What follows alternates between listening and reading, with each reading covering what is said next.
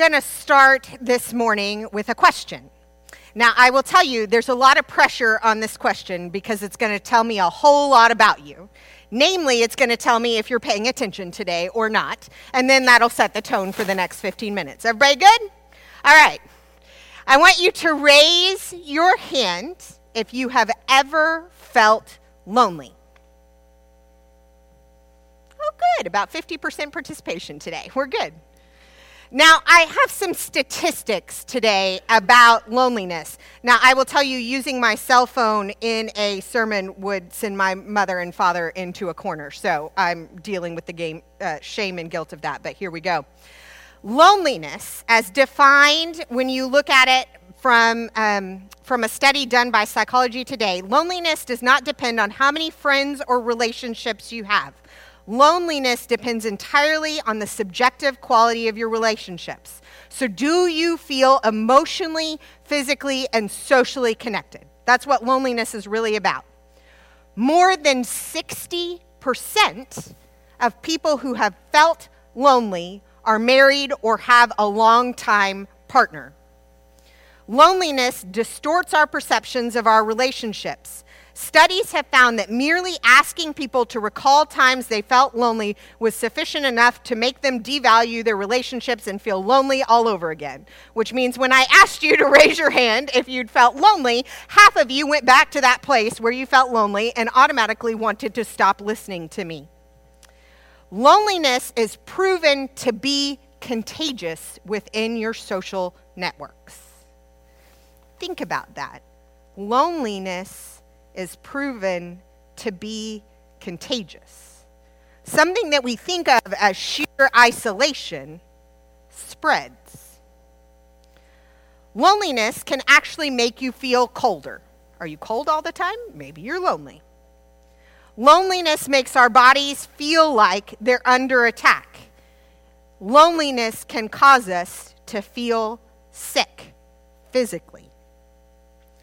Chronic loneliness significantly increases our risk of cardiovascular disease. Loneliness suppresses the functioning of our immune system. Now, here's a random fact for you. It also proves that they study everything in the course of our world today. College freshmen who felt lonely had poorer reactions to the flu shot 89% of the time. Random facts 101. Loneliness is as dangerous as cigarette smoking. Loneliness increases our risk of early death by the same percentage of cigarette smoking. Now, there's some facts about being alone for you. You see, today, the topic is all about community. And when I started thinking about preaching this sermon, I started with the natural place. Community, right? My community. I love my people. My people love me well. I love to sit around a table and eat with my people. I love to be present with the people in my life. But every time I started there, I had nowhere else to go. There it is, community. That'd be a pretty short sermon. And some of you are going, well, just stop there then. But the truth is, community starts way before you get to the table. Community starts with the acknowledgement that it is human nature to be alone. And I will tell you that it's the enemy's nature to want you to feel alone. Because in that space in your head and your imagination, in that space where you let the world wander, in that space where you are not accountable to other people, that is the place where you get separated most from God.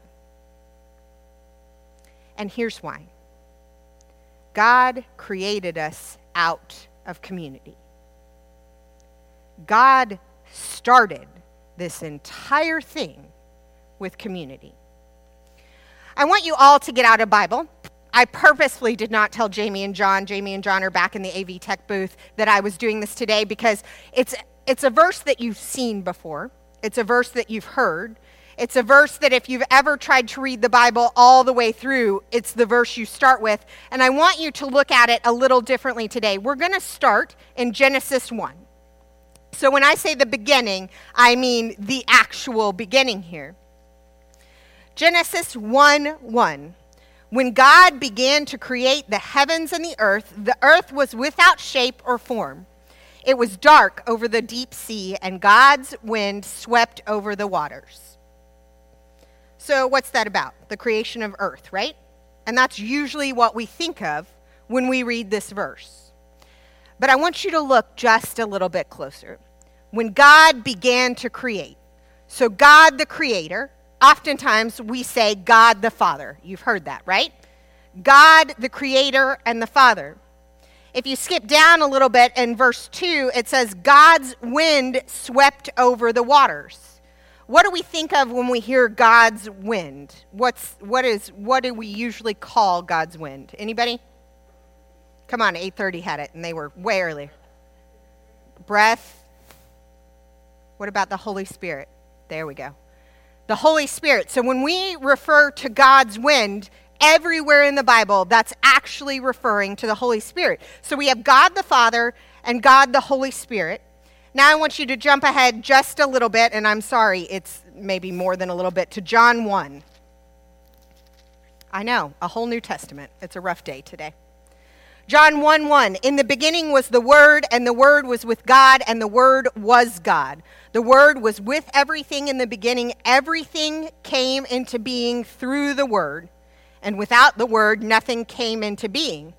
Skip to verse 14. The Word became flesh and made his home among us. So the Word is Jesus. So in the beginning, we had God the Father. In the beginning, we had God the Holy Spirit, and in the beginning we had God, the Word, which was Jesus. So from verse 1, community matters. From verse 1, the Trinity engaged in the creation of us. You see, isolation is a temptress. It makes us think that we can do it all alone, but not even God did it singularly. It took the Father, the Son, and the Holy Spirit. And not only that, but it took all of those things and us before God said it is supremely good. Today we're talking about radical community. The truth is, community is not a brand new idea. Community starts in verse 1 of creation. I think the radical piece is understanding that community does not exist anywhere in your life separate of God. Now, I will tell you, so the question I would have started with, had I started with community, would be this. How many of you have a person in your life that you consider your person? How many of you have a village or a community or a band or whatever version of that word that you want? How many of you have your group of people? Me? Whether that's one person or 50 people. And if I was to ask you about your group of people, you would tell me all of the great things about your group of people. You would tell me why they were important to you. You would tell me what value they add to your life. And truthfully, you've probably got more than one community of people. You've got your really close-knit group of friends. You've got your community of faith, presumably. If you don't, welcome to the party, you're here. You've got a community at work. You've got a community where you live. We have all of these communities. But the truth of the matter is you're going to tell me about all your communities with you at the center of your community. Now, that's not a critique. That's who we are. Our communities circle around us. I mean, you take a look at people who want to talk about circles of influence, and who starts your circle of influence? You're in the middle. That's what we are driven to see. Look at social media of any kind, whatever platform. It starts with you. But the truth of the matter is, when we look at community from our vantage point, we do not look at community in the way that God has set forth for us. Now, I know a bunch of you are real mad at me right now, and that's okay. I'm calling you selfish or self-centered or whatever it is that you've got in your brain, and the truth is I'm not. I'm telling you that we all live and work that way. And my invitation to you today is to hear the word of God and reimagine your communities. Reimagine the way in which you interact with people who are important to you, and you interact with people who you would rather not see ever again in your life. I know. It's a thing, right? So today we're going to go to Galatians. Now, if you already have your Bible out, you can pull it out, but I know that not all of you do, and that's okay. It's going to be on the screen behind me. We're going to be in Galatians 5. I will tell you that the title in my Bible says 2 different ways of living. We're starting in verse 16. I say, be guided by the Spirit, and you won't carry out your selfish desires. A person's selfish desires are set against the Spirit, and the Spirit is set against one's selfish desires. They are opposed to each other.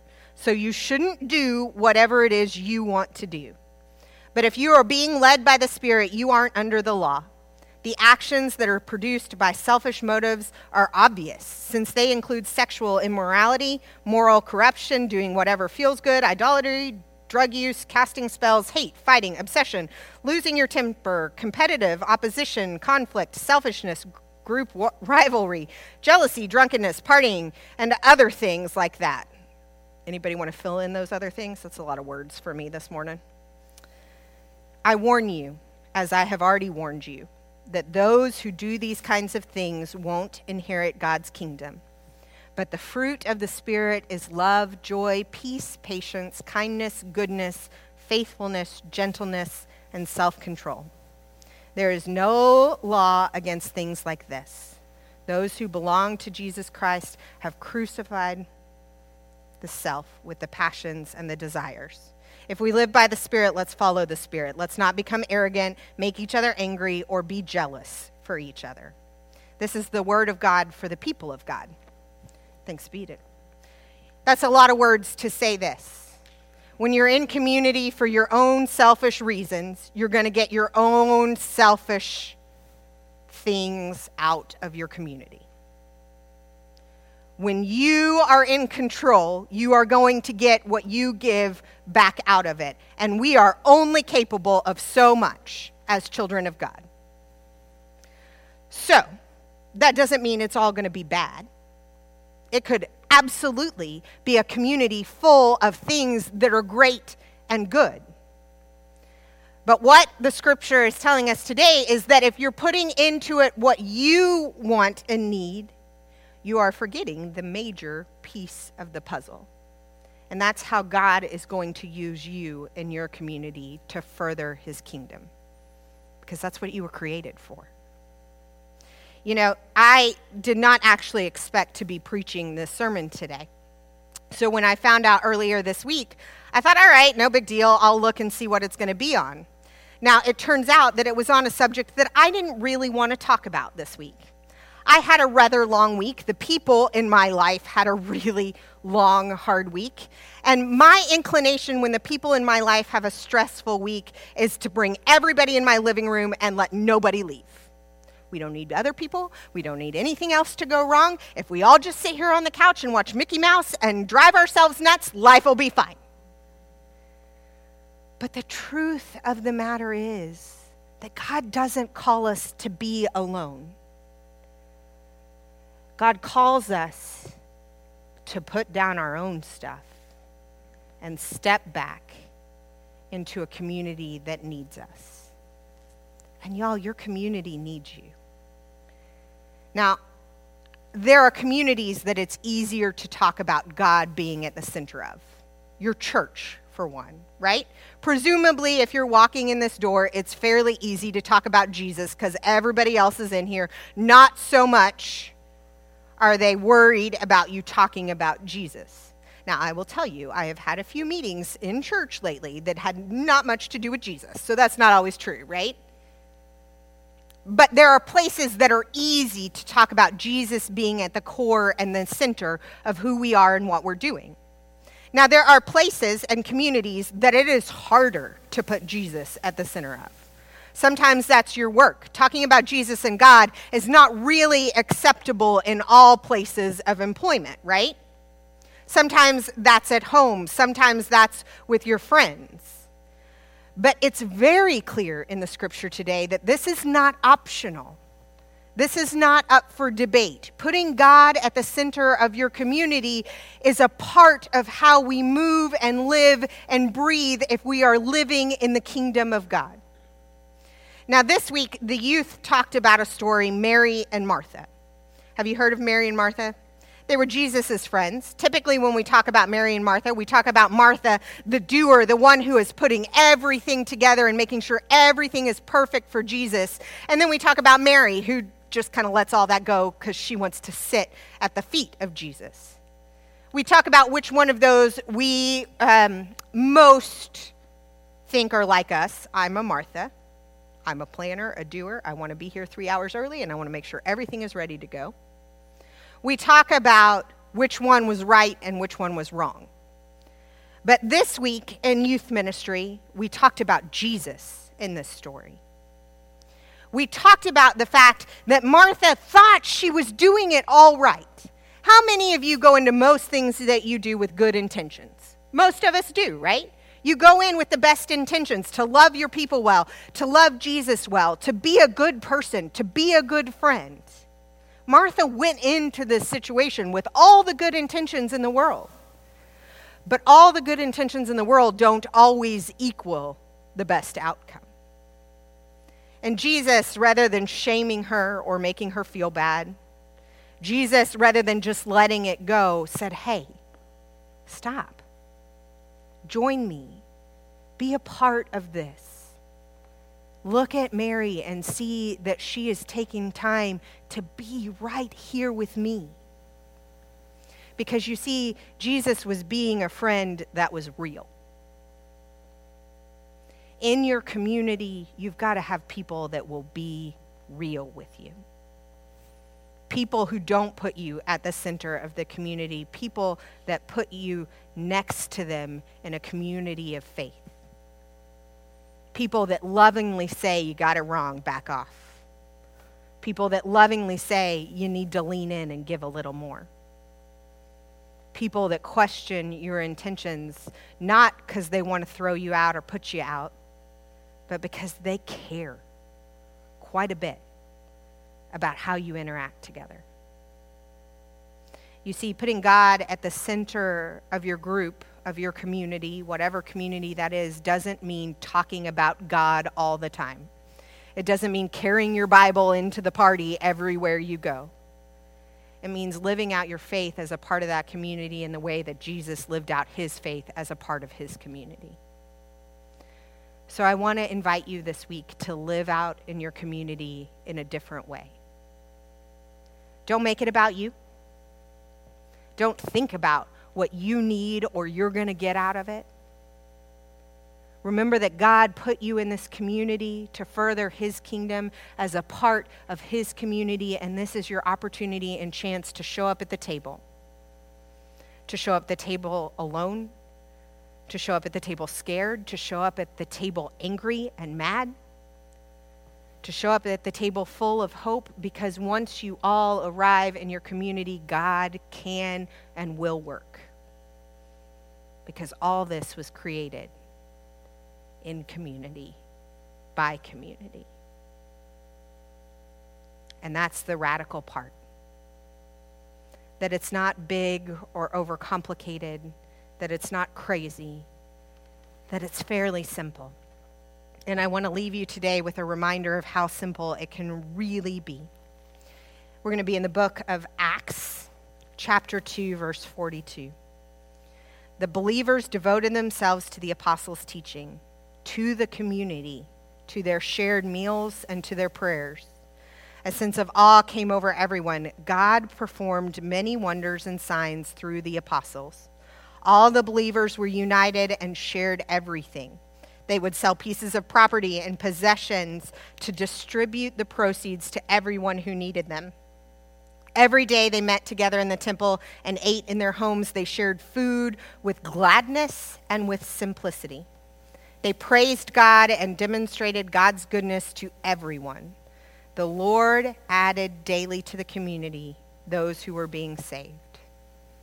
You are making a place at the table for people who need community, who need God's community, and who need God's love. It is not complicated. It is not always treacherous. Sometimes it is just pulling up to the table with everything that you are, because that's who God created you to be. May it be so for you this week. Will you pray with me? Gracious God, thank you for giving us a community. Sometimes we don't want one. Sometimes we walk away from one. Sometimes we're really mad at them, and so we think we don't need it, but we know that you created us in community. The Father, the Son, the Holy Spirit, the Creator, Redeemer, Sustainer, you are the one who guides us. Help us to pull up a seat in our community. Not a community surrounded by us, but a community which surrounds you. And ultimately, a community that opens up the seat at the table for the next in line. It's in your name that we pray. Amen.